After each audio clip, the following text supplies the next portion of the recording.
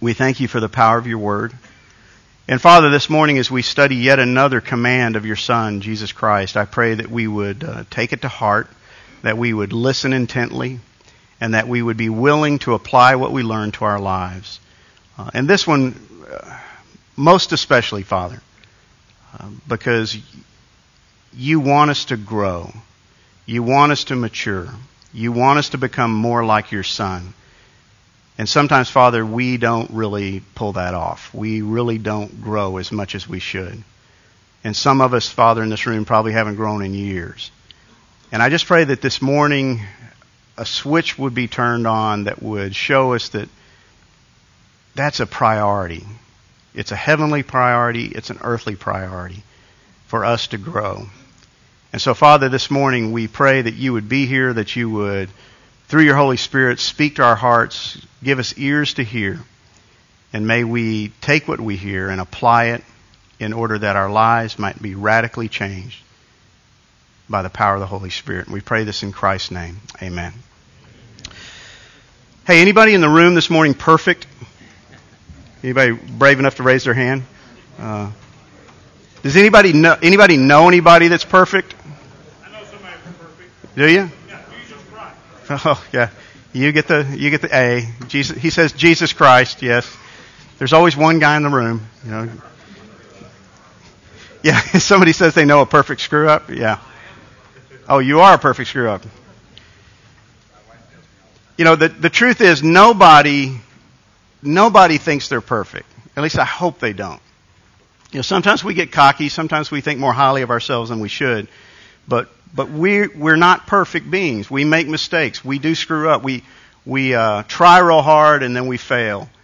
Sometimes we do real well and other times we do poorly. But there's nobody in the room that's perfect. Yet this morning we're going to look at a command of Jesus that is really pretty interesting because it kind of comes out of the blue. And it's one that tells us that we are to be perfect. And if that wasn't bad enough, look at what he says, Matthew 5, verse 48. Therefore, you are to be perfect. And here's the standard. As your heavenly Father is perfect. You are to be perfect as your heavenly Father is perfect. Now, we're going to unpack this and try to find out what does that mean. You know, the first part's bad enough. You are to be perfect.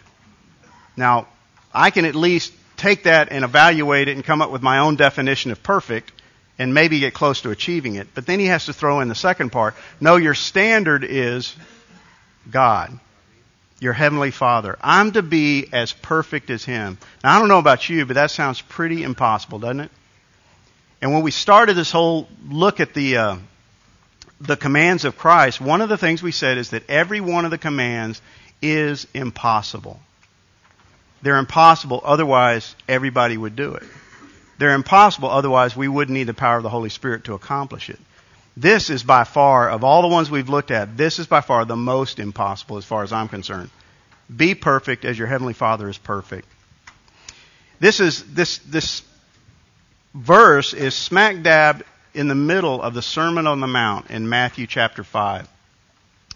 And if you've read the Sermon on the Mount, you know what Jesus is doing. He's speaking to this crowd that is gathered. He's on this hillside, and he's speaking, and he's changing things radically. He's coming with a whole new teaching, and he's blowing the people away. I don't know if one of my favorite movies, I probably should admit this, is Monty Python. Is it Monty Python or? No, it's not the Holy Grail. It's Life of Brian. Yeah. I remember when Life of Brian came out, you know, I'm a preacher's kid, and Life of Brian comes out, and nobody was supposed to go see Life of Brian because it was supposed to be sacrilegious and demeaning to Christ. And really it wasn't. It was just a lampoon of this guy who happened to be born on the same day as Jesus, and he gets mistaken. The Magi go to the wrong place. And so it shows them bringing the gifts to this guy, and his parents are just all ecstatic, like, hey, how do we deserve all this? And then they discover their mistake, and they come back and they take all the presents away, and they go to the next stable. But it goes on, and there's a scene that's classic. It's the Sermon on the Mount. And they really depict this extremely accurately because you see this huge crowd, and Jesus is up and he's speaking, and he's teaching from the Sermon on the Mount. And these guys, Brian and his buddies, are on the back of the crowd, and they're so far away from Jesus. Remember, there's no microphones, there's no megaphone, and they're on the back of the crowd. And I just remember he's going through all the blessed are the peacemakers, blessed are. And they're in the back going, what did he say? And the crowd's passing it back, and by the time it gets from the front to the back, it's blessed are the cheesemakers. And they're like, blessed are the cheesemakers? Why? And it's a digression. I don't know why I brought that up. But in the middle of the Sermon on the Mount, Jesus is speaking this verse, and there's several things he says. And you remember, he says, you've heard it said that, and he refers back to the law. He says, one thing, you shall not commit murder. And they're all going, yeah, we know the law says that. Yeah. And then he goes, but I say to you that everyone who is angry with his brother shall be guilty before the court. It's as if you've already committed murder. If you're just angry. See, Jesus is changing their view on things. Jesus is radically coming with new teaching. And I think the people are sitting there just stunned that, wait a minute. We've always heard it said that if you commit murder, that's the sin. I've never committed murder. He goes, hey, if you hate your brother, if you call him a fool, it's as if you've murdered him. New standard. Raising the bar. Another one he says, you've heard it said that you shall not commit adultery. And they're all going, I haven't done that. He goes, but I say that everyone who looks at a woman with lust for her has already committed adultery with her in his heart. New standard. He's raising the bar. Suddenly, everybody in that crowd, every male in that crowd is nailed. I can't think of, there's probably not one guy standing in that crowd who could say, well, I've never lusted. He's raised the bar. He's raised the standard. Then he says, you've heard it says, you shall love your neighbor and hate your enemy. I can handle that. It's the first part's a little hard, but I can definitely hate my enemy. But he goes, no, I say to you, love your enemies and pray for those who persecute you. This, he's communicating to a people who are under persecution by the Romans. And have been under persecution for years, for generations. And he says, no, here's the new standard. Love your enemies and pray for those who persecute you. So this verse we just looked at, verse 48, when he says, be perfect, even as your heavenly Father is perfect, is smack dab in the middle of this Sermon on the Mount, where his teaching is radically different and radically more advanced than anything they've ever heard before. And so he raises the standard. Look at what he says in the context. This is verse 48, but verse 45 and before. So that you may be sons of the Father who is in heaven. For he causes his sun to rise on the evil and the good, and sends rain on the righteous and the unrighteous. For if you love those who love you, what reward do you have? Do not even the tax collectors do the same? If you greet only your brothers, what more are you doing than others? Do not even the Gentiles do the same? Therefore, you are to be perfect as your heavenly Father is perfect. What's he saying? He's saying, I'm bringing a whole new standard. I am raising the bar. And it's not what it used to be. It's not what it used to be. Anybody can love their brother. Now, sometimes it's hard. But anybody can do that. Tax collectors, sinners can do that. But I want you to be perfect. And it was as radical then as it is today. And yet I can't think of one time I've heard a sermon on this topic, on this verse. Because it's kind of unachievable.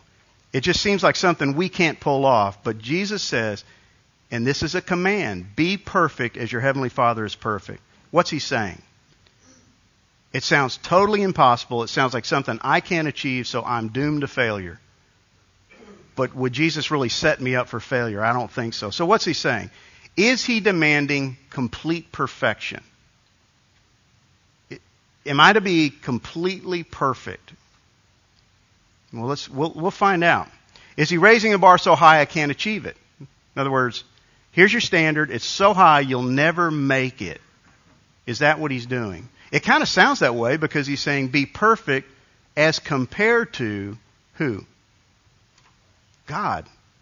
God the Father. You're to be as perfect as he is. Is he demanding perfection? Is he raising the bar so high I'll never achieve it and therefore I'll just give up?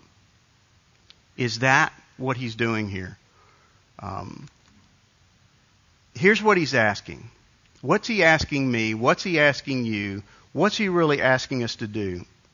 What does it mean when he says be perfect? And this is going to be important for us to understanding this command this morning. What does it mean to be perfect? What is he demanding? Not asking, it's not a request. Hey, here's a suggestion, guys. If you get around to it, you might try being like God the Father. No, he's saying be perfect just as my Father is perfect, just as your Father is perfect. So let's look at the word that he's using here. And if you want to do a fascinating word study, get a concordance and just look up the word perfect. It's going to be mature in some versions, but I use the NASB. But what does it mean? In the Greek, it means having attained the end, purpose, complete, or perfect. Having gotten there, having achieved, having reached the end. And it's used in a lot of different ways. It means to complete, to be complete, and it refers to, you can apply it to labor, growth, mental and moral characters, that you are complete, that you've arrived, that you've achieved, that you've gotten to the end. And it's typically used of a full-grown adult male. So we're going to look at a verse in just a minute where that's put into the context, but it's referred to somebody that has achieved adulthood. Now, all of us know grown men who don't act like grown men, don't we? You know, everybody in the room has moments where we don't act like grown men. I've told you this before, but my wife's favorite thing she says to me is what parents do in moderation, children do to excess. And she always says that after my son does something really stupid. Because it's usually something he saw me do. And it's, he's taken it over the top, and I'll never forget one day, we were in the kitchen, and I'm there with my wife, and he walks in, and he was probably 7 years old, and he says something really sarcastic to my wife. And she loses it. And he's just like, eyebrow singed, and he can't understand. He's got this kind of dumb look in his face, like, what did I do? And so I pulled him aside, and I said, what possessed you to say that? He goes, well, Dad, you say it all the time. And I sat there, and a lot of stuff went through my mind. But one of the things that came out was, you got to work on your timing. And what I didn't know is my wife was standing behind me. And she goes, work on your timing? And yeah, honey, he's too young. He doesn't understand tact. He doesn't understand sarcasm. He doesn't use sarcasm well. And he's just kind of, he hasn't. And the more I talked, the worse it got. She's shaking her head. And that's when what parents do in moderation, children do to excess. So we act like kids sometimes. And so this word, it's a picture of maturity. It's a picture of completion. It's a picture of acting your age. That's why I call this, Jesus says, be perfect. I call the lesson, grow up. Because that's really what he's saying. He's saying to grow up. Look at Hebrews 5:13 through 14. Everyone who partakes only of milk is not accustomed to the word of righteousness, for he is an infant. But solid food is for the mature, and that's the same word, perfect, who because of practice have their senses trained to discern good and evil. It's this picture of what do babies do? Babies do what babies do. They drink milk. They can't eat solid food because they're babies. But when you grow up, things change, supposedly. I remember when I was in junior high school, living in New York, one of the ways I made money during the winter was I would shovel people's driveways. And some of you guys have heard this story before, but I would just go around the neighborhood, knock on doors, and, I'll shovel your sidewalk, and they'd pay me whatever they paid me. And there was an elderly couple who lived in our neighborhood, and he was a retired pastor, and I didn't know him well, and I knocked on their door one day, and his wife was home, and they're probably in their 70s at that time. And I said, I'll shovel your driveway. And she said, I'd love to have you do that. And so I'm out there shoveling. And when I finished, I went up to collect whatever she was going to pay me. I knocked on the door, and she says, well, come on in. And she said, would you like some hot cocoa? And I said, sure. And so she went to get that. And I hear a baby crying. And I thought, that's odd. This is an older couple, and they must be babysitting their grandchild. And so she comes in with the hot cocoa, and she could see me looking up the stairs. She goes, oh, you hear so-and-so? And she said her name. And I said, yeah. And she said, would you like to meet her? And I'm like, what do you say? Yeah, okay, fine, yeah. I didn't particularly like kids, but, I knew enough not to offend this woman, so I said, well, sure. So she takes me upstairs, and we walk into this room, and it's a nursery, and we walk in, and there in this crib is the most shocking sight I've ever seen. It was an infant adult. I don't know how else to describe it. I found out later, it was a 24-year-old baby. It was a 24-year-old, it was their daughter. And she had never grown. I don't know what disease she had. I don't know what the problem was. But this couple had cared for her for 24 years as an infant. Now, I was in junior high. And I wanted to run from the room. Because my stomach got upset. I just thought it was the weirdest thing I'd ever seen. But even in junior high, I realized that that's weird. That's not normal. That's strange. That's not the way things are supposed to be. But you know what? The same thing's true of our lives spiritually. It may not look as shocking, but sitting in this room today are men who are adult infants. They've never grown. Because what he's talking about here is spiritual, not physical. You're partaking of milk because you can't handle the word of righteousness. You can't handle the truth. You can't handle the deeper things of God because you're still an infant. It's unnatural. It's abnormal. It's weird. It should shock us. It should make us sick. Just like looking at this 24... I have no idea how much longer that woman lived. But it was not the way things should have been.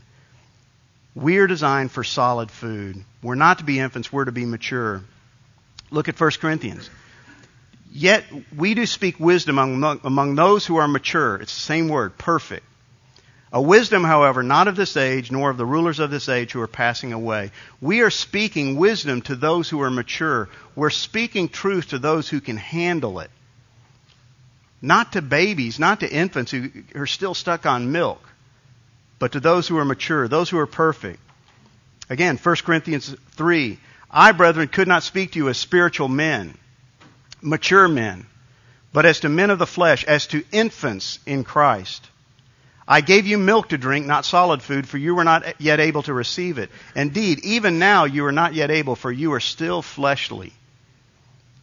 You see what Paul's saying to me is it's like me looking in that crib and seeing a what looked like a large infant, but it's a 24-year-old woman who never grew. Now, that wasn't her fault. But it's like Paul looking into the church at Corinth and saying, I'm looking at all these what should be thriving adults spiritually, and you're like little babies because you're still drinking milk. It'd be like if we served pablum out here for you guys. You'd walk up and go, what is this? Now, some of you would eat it. Just go, hey, it's food. But it's not normal. It's not natural. It's like if you got a 14-year-old son and he's still sucking his thumb or he's still on a pacifier. It's not normal. It's not natural. We're supposed to grow up. And so Paul is appalled by what he sees here. I gave you milk to drink at one time, but you're still stuck on milk. You're fleshly. So you see in these verses, he's comparing the word teleos, which is mature, perfect, and he contrasts it with the word for infant or babe. Something's wrong with this picture. And guys, we have to look across our lives. We have to look across this church. We have to look across the Christian community and say, there's something wrong here. Many of us have known Christ for a lot of years, and we have not progressed very far in our walk. We're still infants. We're still being handheld everywhere we go. We're still being spoon-fed the Word of God because we just don't have the energy or the interest to study it on our own. And we need to grow. We need to be maturing. This word teleos speaks of one who is fully developed. Fully developed.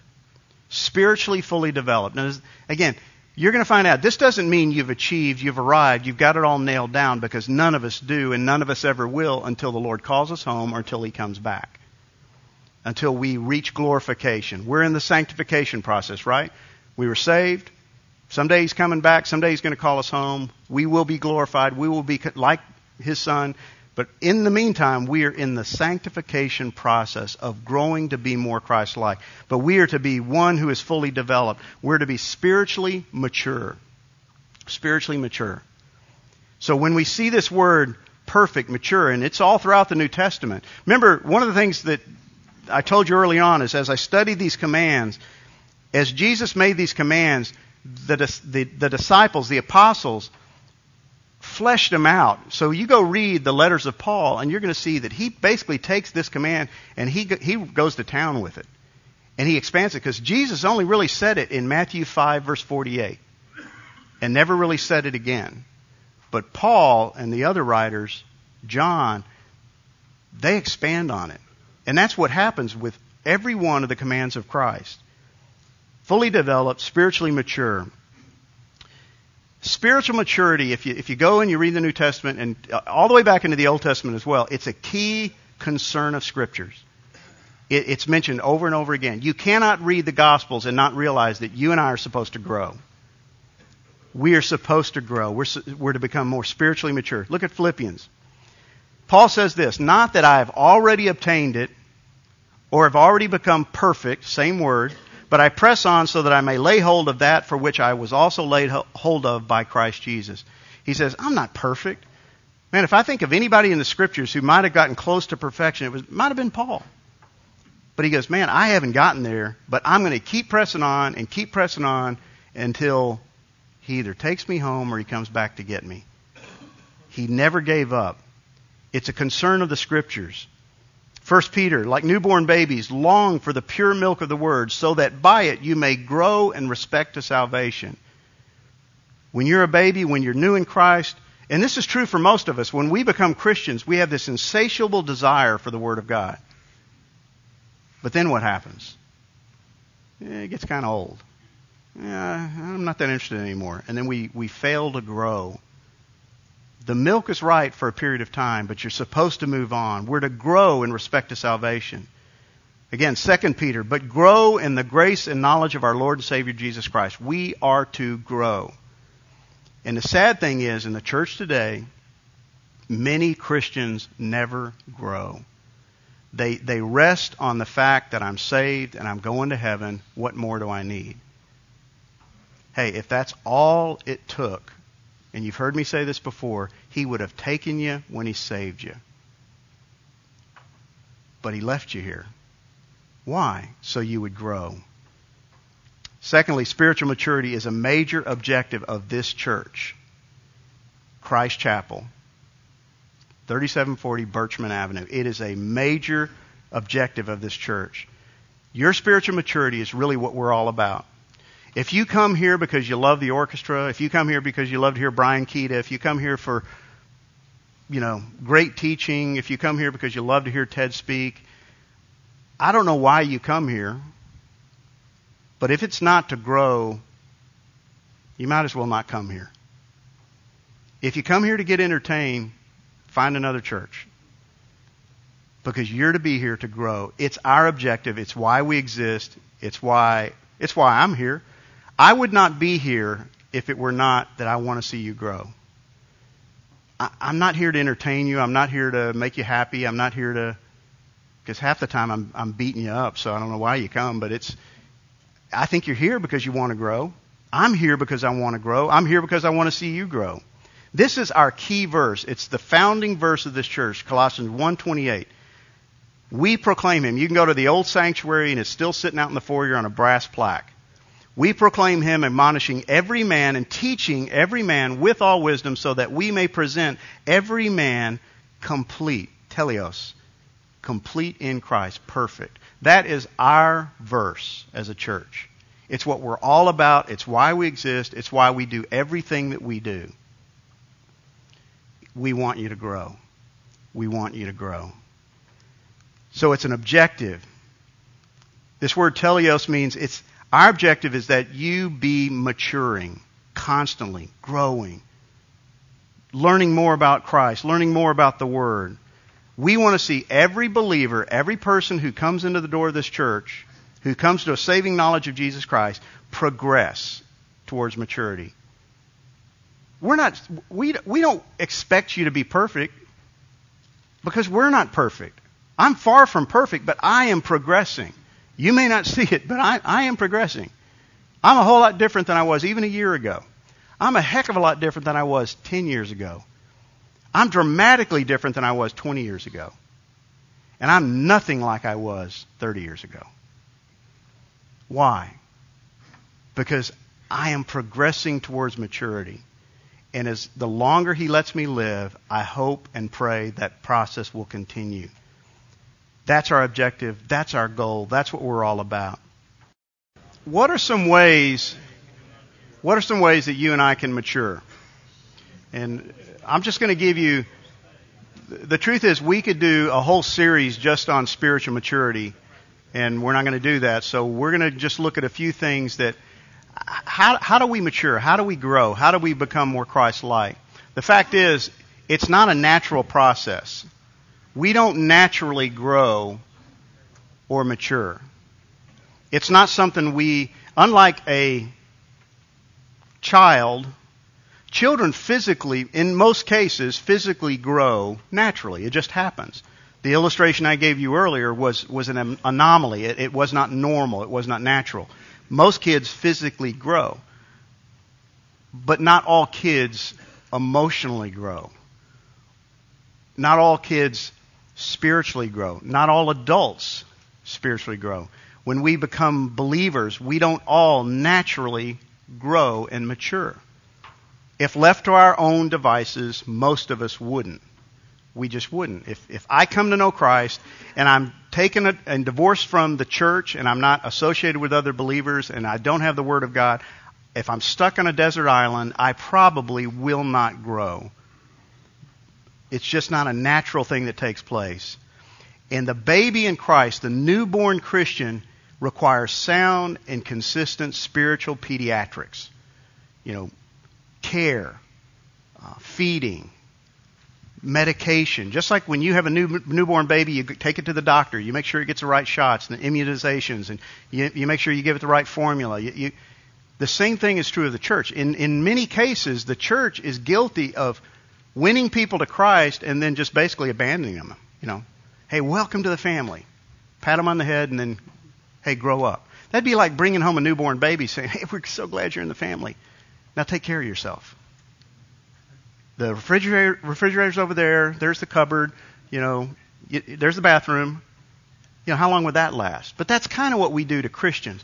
So what I want to look at are some agents that God uses in my life and in your life to bring about spiritual growth. Agents that take us deeper and deeper in our relationship to Christ. And we're going to look at 5 of them. There's more, but I want to just key on these 5. So these agents that God uses for growth. Number 1, the Word. This is a no-brainer. It's a no-brainer, and yet how many of us don't spend time in the Word? Gosh, I just don't have time. I know I should, but I did it for a week, and then you got to spend time in the Word if you want to grow. 1 Peter 1, for you have been born again, not of seed which is perishable, but imperishable. That is through the living and enduring Word of God. It's the Word of God. It's the spoken Word, the written Word that we have that led us to salvation. And this is the Word which was preached to you. Therefore, putting aside all malice and all deceit and hypocrisy and envy and all slander, like newborn babes, long for the pure milk of the Word, so that by it you may grow in respect to your salvation. You're saved? Great. But now grow. How? The Word. You've got to be in the Word of God. John 17:17, the high priestly prayer of Jesus. What does He pray for you and I? Sanctify them through your Word. Your Word is truth. Sanctify them. Sanctification is basically a synonym for spiritual maturity and growth. That's what I'm saved. Now I'm in the process of sanctification. I'm in the process of becoming more Christ-like. And someday he's going to take me home or he's going to come back to get me and I will be glorified. But right now, the business is being sanctified. So when he says sanctify them, mature them, grow them, make them more Christ-like, make them more holy through your word, it tells us that that's the Lord's objective for all believers, that we would grow through his word, that we would spend time in his word. So the word is one. The second is church leaders. Another agent that God uses in my life and your life. Church leaders. Ephesians 4 tells us this. He gave some as apostles. He's talking about gifts. Okay, he says, some as apostles, some as prophets, some as evangelists, some as pastors, teachers. For what reason? Why? Why did he give these people to the church? Here it is. For the equipping of the saints, for the work of service. Now those two go together. You know, what we do is we say, he gave us pastors, teachers, apostles for the work of service. That's what you're paid to do. No. The work of service is linked to the equipping of the saints so that they will do the work of the service. So that you will do the work.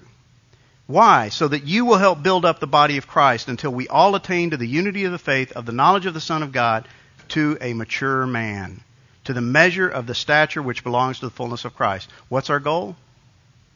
As a pastor, as a teacher, as a leader in this church, my goal is to equip you so that you will do the work of the service, and to equip you so that you will build up the body of Christ, and to equip you so that you will grow to a measure of the stature of adulthood in Christ, to the stature that belongs to the fullness of Christ. You will become like Christ. That's our goal. So the Word, church leaders, but also the body of Christ. He uses the body. Ephesians again, chapter 4, verses 15 and 16. Speaking the truth in love, we are to grow up in all aspects into Him who is the head, even Christ, from whom the whole body, being fitted and held together by what every joint supplies, according to the proper working of each individual part, causes the growth of the body for the building up of itself in love. You guys are a major part of this equipping and growing process and maturity process as you use the gifts that God has given you, and every one of you has them. The problem is we don't use them, but as you do, you will build up the body and we will grow together. We don't grow in isolation. We grow together. So he uses the body to help us grow. The Word, church leaders, the body of Christ, and then suffering and trials. Yes, I would have loved to have left this one off, because this is the one we hate the most. But you know what? It's probably the one that works the most, in my life at least. Suffering or trials. James, you know this verse. Consider it all joy, brethren, when you encounter various trials, knowing that the testing of your faith produces endurance. Let endurance have its perfect result, same word, so that you may be perfect, same word, teleos, and complete, lacking in nothing. Trials, difficulties, the testing of your faith. God uses that, and yet it's the one we reject the most. Where's the blessings, God? Where's the good stuff? But I have grown more, and I think it's probably the testimony of every man in this room, I have grown more through trials and testing than any other way in my life. Blessings don't make me grow. Blessings make me comfortable. Blessings make me self-sufficient. I grow in trials. So sufferings and trials, and then finally the indwelling and teaching ministry of the Holy Spirit. That's what He's here for. That's why He was given to us. He's our helper. He's our advocate. Again, Ephesians 3. That He would grant you, according to the riches of His glory, to be strengthened with power through His Spirit in the inner man, so that Christ may dwell in your hearts through faith, and that you, being rooted and grounded in love, may be able to comprehend with all the saints what's the breadth, the length, the height, the depth, and to know the love of Christ, which surpasses knowledge, that you may be filled up to all the fullness of Christ. How? To be strengthened with the power through His Spirit in the inner man. We have within us the Holy Spirit. The Holy Spirit is what gives us the power and the ability to grow. He speaks to you. You know, He tells you right from wrong. He lets you know when you shouldn't go this way or that way. The problem is, I don't think it's that we don't hear Him, it's that we don't want to listen to Him.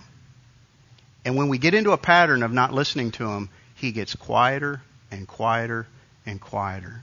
And the voice becomes stiller and stiller and stiller. But he's given us these 5 agents in our life. And I want to do something completely different. We're not going to do this discussion. And I know it's going to make some table leaders mad, but I don't care.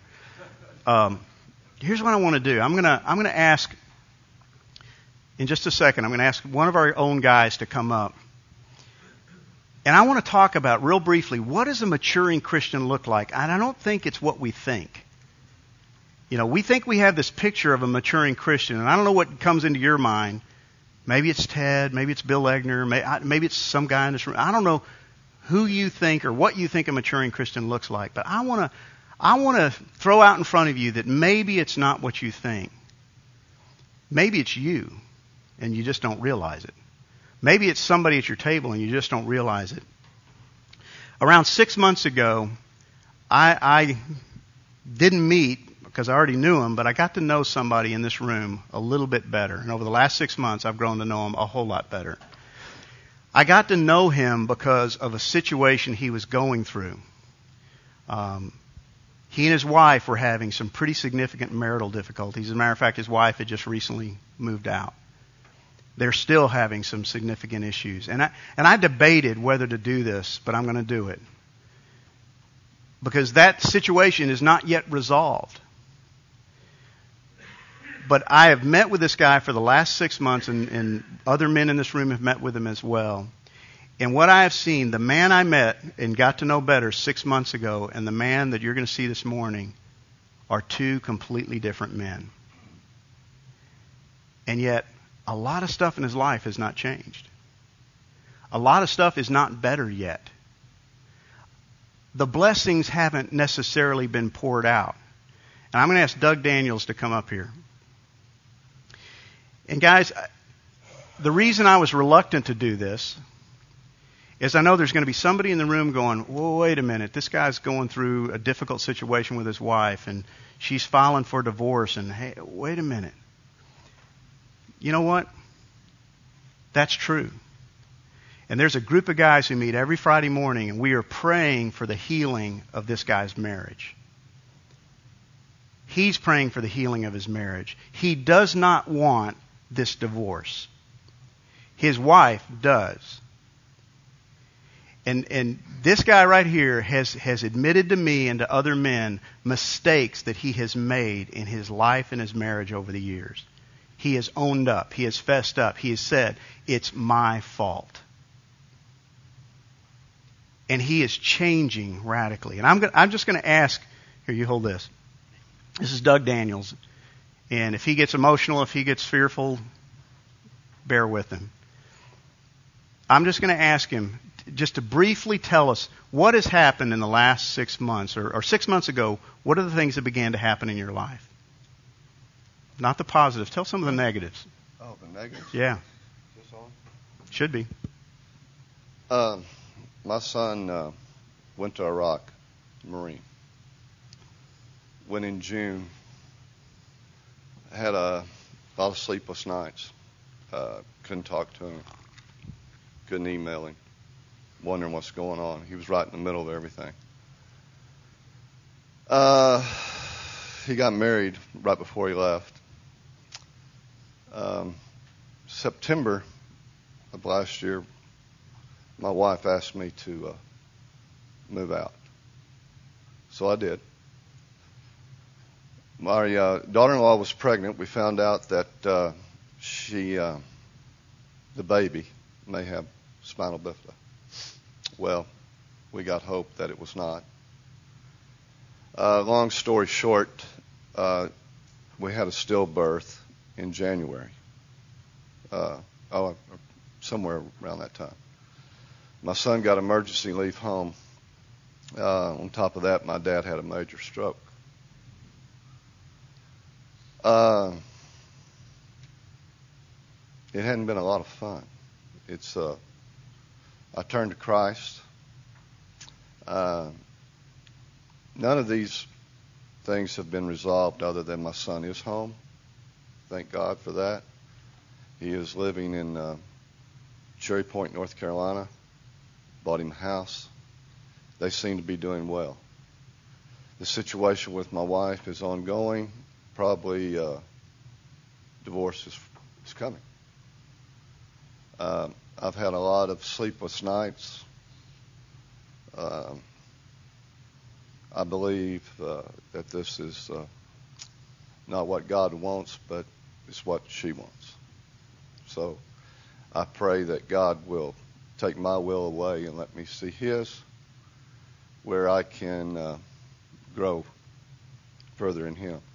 I've been blessed by a lot of men in this room. God has blessed a lot of men through me. I have a friend that was saved last summer. He's also an alcoholic. I couldn't tell him what to do. I was concerned for him. I prayed for him. Now he's in AA. He's been clean and sober for a month. Here, this is one of the interesting things about this is that when Doug moved out, he moved in with this guy. Alcoholic, not following the Lord. 6 months ago, this guy wasn't following the Lord. Now, he's come to Mighty Men over the years on and off, but he was not a spiritual leader in his home. He was not following the Lord. He was not in the Word. He was going through the motions and has been over the years in his home, and it's a big reason why his wife has filed for divorce. But he moves in with this guy, Bill Gorell. And Bill, after watching him over the last 6 months, has decided that I want to change my life. I want to be different. I want what you have. And 6 months ago, where were you spiritually? Came to church because. Came here on occasion. I was all show. It was nothing but show. God wasn't in my heart. It was all show. So what's different now? God is in my heart daily. I'm in the Word every morning. I have the need to, or I want to help other men. That's what I want to do. It may be out of selfish reasons because it makes me feel so much better when I help someone else. I want to give back what God gave to me. No matter what my situation is, God's going to bring me out of it. I'm going to be blessed by it, and I'm going to be a better man for it. Okay.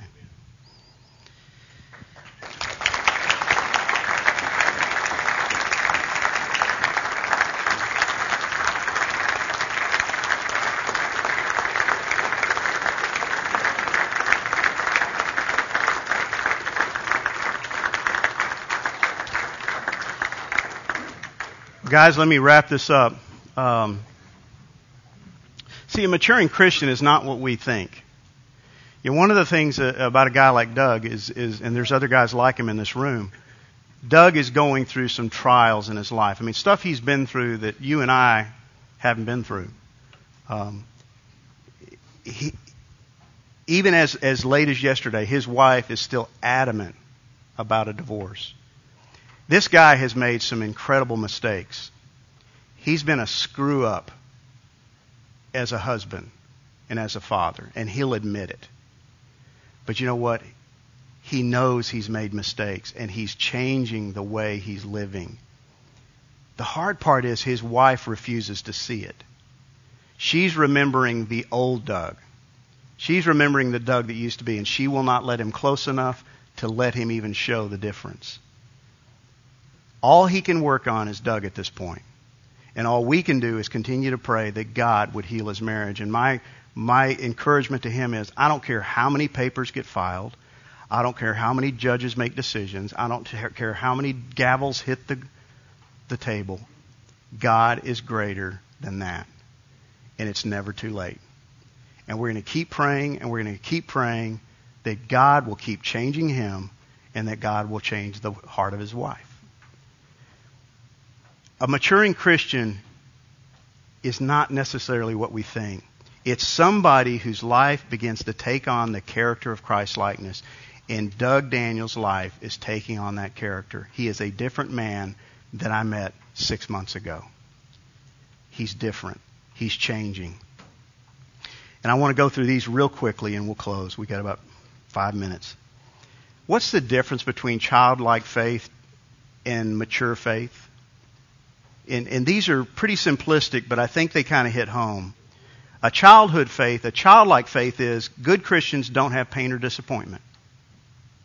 You know what Doug's learning? That God uses our pain and disappointment to make us more like Christ. That's somebody who is maturing. When you realize that, thank you, God, that you brought this into my life. You know, Bill Gorell would not be going to AA if Doug Daniels' wife had not asked him to move out. I can't understand that at all. Other than God is greater than the decisions of mere human beings. And God is using for good what somebody else means for evil. And He is having an impact, even in the midst of his trial. Maturing faith realizes that God uses pain and disappointment to make us more Christ-like. A childlike faith, God helps those who help themselves. What a stupid statement. We're always trying to help ourselves. Just pull yourself up by your bootstraps. A mature faith says God helps those who admit their own helplessness. That's where this guy is. That's where Doug is. That's where many of the guys on Friday morning, and there are men in this room who have yet to admit, I can't help myself. And until you do, you remain helpless and hopeless. Maturing faith realizes that. Childlike faith says God wants to make us happy. I can't tell you how many times I've heard that. Coming out of the mouths of men and women going through situations in their marriage that God just wants me happy. What a crock. God could care less about your happiness. A mature faith is God wants to make you holy. God wants you holy. And to get you to be holy, He sometimes allows you to be unhappy. He sometimes allows you to go through difficult times. Childlike faith says faith will help us always explain what God is doing. Or in other words, things always work out. You know what? Their grandbaby died. We prayed that it wouldn't, but it died. You know what Doug's response to that was? It's really remarkable. Rather than get bitter at God and say, why didn't you heal my grandbaby? He said, what a blessing that God protected my son and daughter-in-law, that they wouldn't have to raise a baby that was going to have severe medical difficulties. He saw a blessing in what many of us would see as just a curse. That's a guy who's maturing. That's a guy who has faith that helps us trust that God's sovereignty is greater even when we have no idea of what He's doing. I don't understand this, God. I don't know why you did this, why you allowed it, but you know what? I'm going to trust you. That's maturing faith. And finally, childlike faith says the closer we get to God, the more perfect we become. But you know what I'm learning? I think what Doug's learning? The closer I get to God, the more we become aware of our own sinfulness. It's like walking into a brightly lit room and looking in a mirror and you go, oh my gosh, I didn't know that was there. Man, look at that flaw. The closer you get to perfection, the more imperfect you realize you are. It's just the way it works, guys. God wants you and I to mature. God wants you and I to grow up. Childhood faith, infant faith says mature Christians have the answers, but a maturing faith says mature Christians can wrestle honestly with the tough questions because we trust that God has the answers. And you know what? He may not give you the answer right now. We don't know what's going to happen with Doug's marriage. We really don't know. And I would love to be able to tell him in 6 months, your wife's coming back to you. I can't give him that answer. But you know who has the answer? God. Mature Christians can wrestle with that and trust God that He knows what's best. Good Christians are always strong. That's what an infant in the faith says. But a mature believer says our strength is in admitting our weakness. Admitting our weaknesses. You know, I could have probably brought up a dozen different guys this morning, and we could have told the same story. What's God doing in your life? Are you growing? Are you maturing? Are you allowing the difficulties in your life, whatever they may be, financial, relational, to mature you into the man that God wants you to be? Are you doing it? Are you doing God the stiff arm? I hate this, God. I reject this. I don't like it. I don't want it. Take it away. You know, in working with guys like Doug and others in this room, sometimes we reach the point where we can't do anything. Doug cannot do anything at this point, it seems, to change the heart and mind of his wife. So all he can do is to continue to grow and continue to try to love his wife from a distance the way Christ loved the church. That's all he can do. Because he can't control the other. And he can't control what's going to happen. That he has to leave in the hands of God. But he's growing, he's maturing. How about you?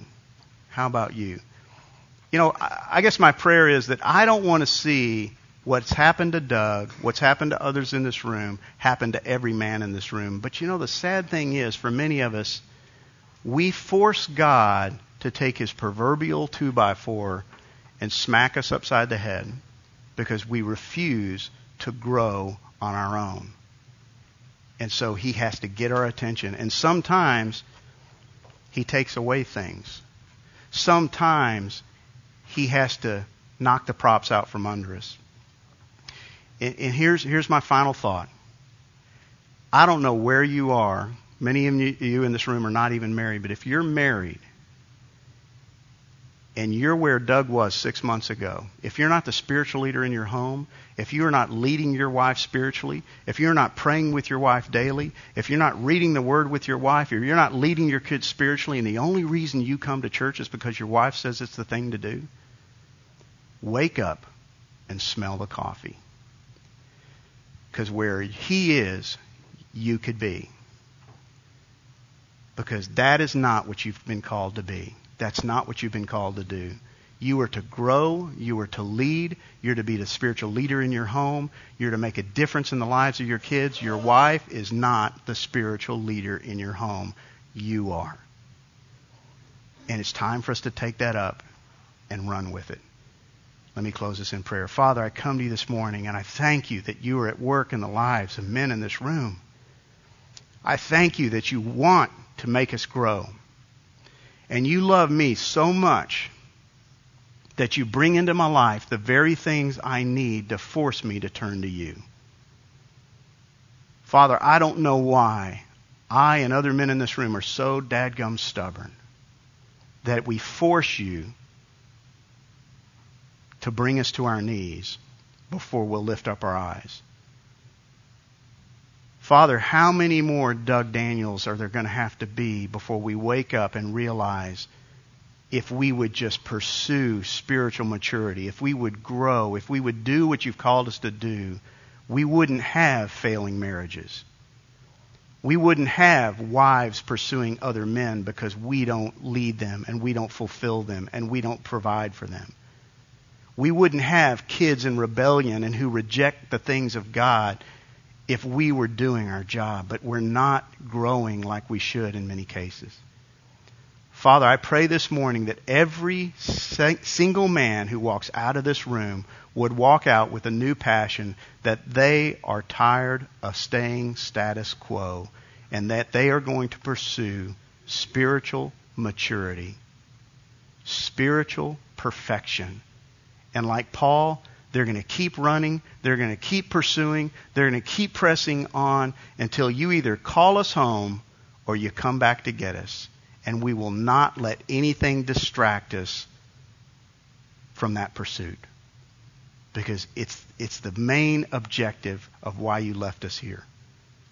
May you continue to change the lives of every man in this room. And Father, I lift up the marriages in this room, and I specifically lift up the marriages of the men who are going through difficult times. And I pray, Father, for a miracle. First of all, I pray that these men would be so radically changed that their wives would look at them and go, what in the world has happened to you? You are not the man I married, and you are not the man I left. Father, I pray that you would work a miracle in their marriages. I pray for healing. And I don't care, Father, how bad it looks. May we never, ever, ever give up. May we never stop pursuing the woman you gave to us. Father, we want to see you work. We want to see a miracle take place so that when it's all said and done, we have to give you the glory because you did it. When all the world said it couldn't be done, give up. Pursue your own happiness. Father, we want to see you work, and we want to give you the glory. Now go with us. Change us, challenge us, make us the men you've called us to be, and may we never settle for less. And I pray this in the name of Jesus Christ. Amen.